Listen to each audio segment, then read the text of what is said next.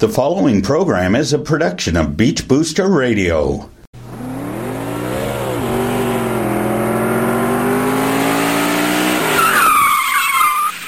Welcome, race fans. Here's your local racing authority, Sam Chapman, with this week's Sound of Speed on Beach Booster Radio.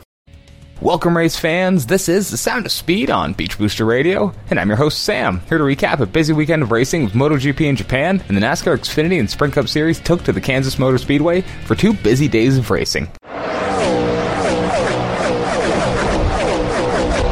We'll get things rolling at the Twin Ring Motegi circuit in Japan for the running of the Moto GP of Japan. Marc Marquez would capitalize on crashes from both title competitors as both movie-star Yamaha riders Valentino Rossi and Jorge Lorenzo would fall off their bikes during a race. This would be Lorenzo's second fall of the weekend, following a hard hit earlier in the weekend. Marquez would cruise on unchallenged to the victory in the Moto GP of Japan. Ducati rider Andrea Dovizioso would finish in the runner-up spot, and Suzuki's Maverick Vinales would round out the podium in third. Marquez would wrap up his third Moto GP title with the win in Japan, 3 races before the season finale. The NASCAR Xfinity Series would be in Kansas Friday night for the running of the Kansas Lottery 300 and chase race number 1 in the round of 8. Kyle Busch would make a return to the series, going on to dominate the race, leading over 150 laps, en route to his 10th Xfinity win of 2016 and 85th of his career. Chase driver Elliott Sadler would be the highest finishing series regular, coming home in second. Post-race, a few Xfinity drivers voiced their frustrations about Sprint Cup Series drivers in the series while they are fighting for a title. While Sprint Cup Series drivers can't collect points in both of the series, NASCAR did hint at an upcoming rule change that may limit drivers like Kyle Busch to fewer races in the series next season. Here's what Kyle Busch had to say following his victory in the Kansas Lottery 300. You know, it's certainly a good day for us, and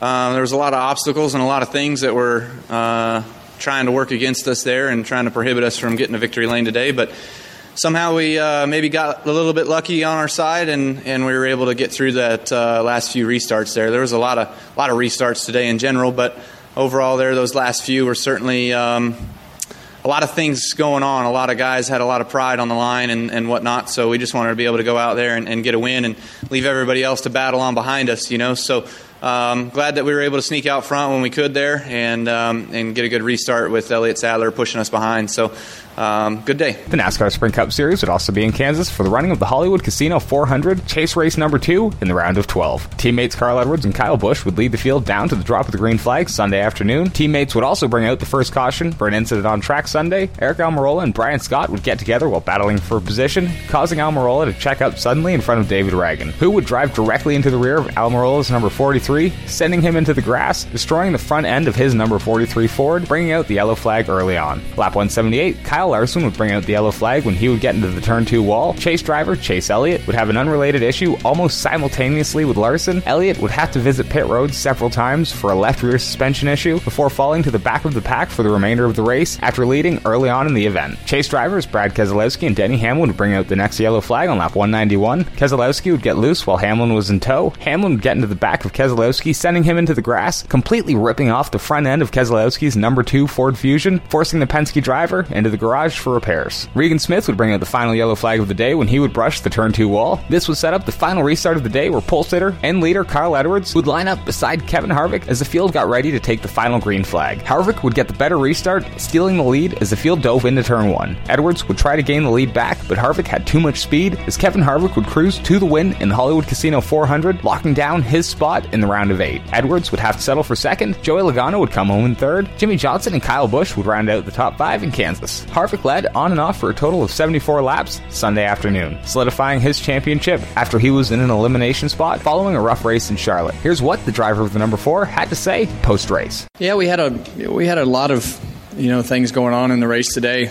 We started off well, and our car would fall off a little bit more than some of the other cars, but it seemed like that kind of played into our hands as we got towards the end of the race with a half a run there. I think that the last restart obviously was the key to getting into victory lane.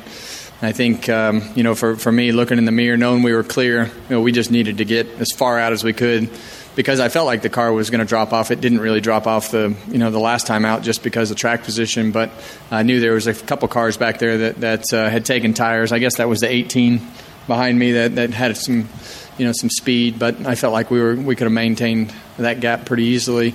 But I didn't really know exactly where our car was going to go based on what had happened during the day, but clean air really made a big difference for us. Points as NASCAR gears up for the wildcard race in Talladega. Jimmy Johnson leads Kevin Harvick, Matt Kenseth, Kyle Busch, and Carl Edwards rounds out the top 5 in the round of 12. Edwards won the pole and led over 60 laps Sunday afternoon, but lost the lead on the final restart. Here's what Edwards had to say post-race.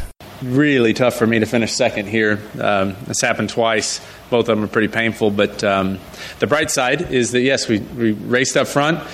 Got a lot of support from a lot of people here, and hopefully they enjoyed that part of it. That last restart, Kevin and Jimmy just lined up on the bottom, and they just got far enough ahead. I couldn't hang on the outside, and then I ended up having to race Kyle really hard there for a few laps, and it let Kevin get out ahead. So, but man, it's just we'll just move forward. Day or two will pass, and maybe this thing will wear off, and I'll be more excited about the point situation going into Talladega, because that's the bright side. We've got two decent races under our belt to go to Talladega with. Join me Sunday as I get you set up for the wildcard race at the Talladega Super Speedway, for the series' final restrictor plate race of 2016, and the second elimination race in the 2016 NASCAR Sprint Cup Series Championship Chase Grid. Until then, you can head on over to the Sound of Speed's Facebook and Twitter pages to keep in touch and up to speed with all sorts of motorsports news throughout the week.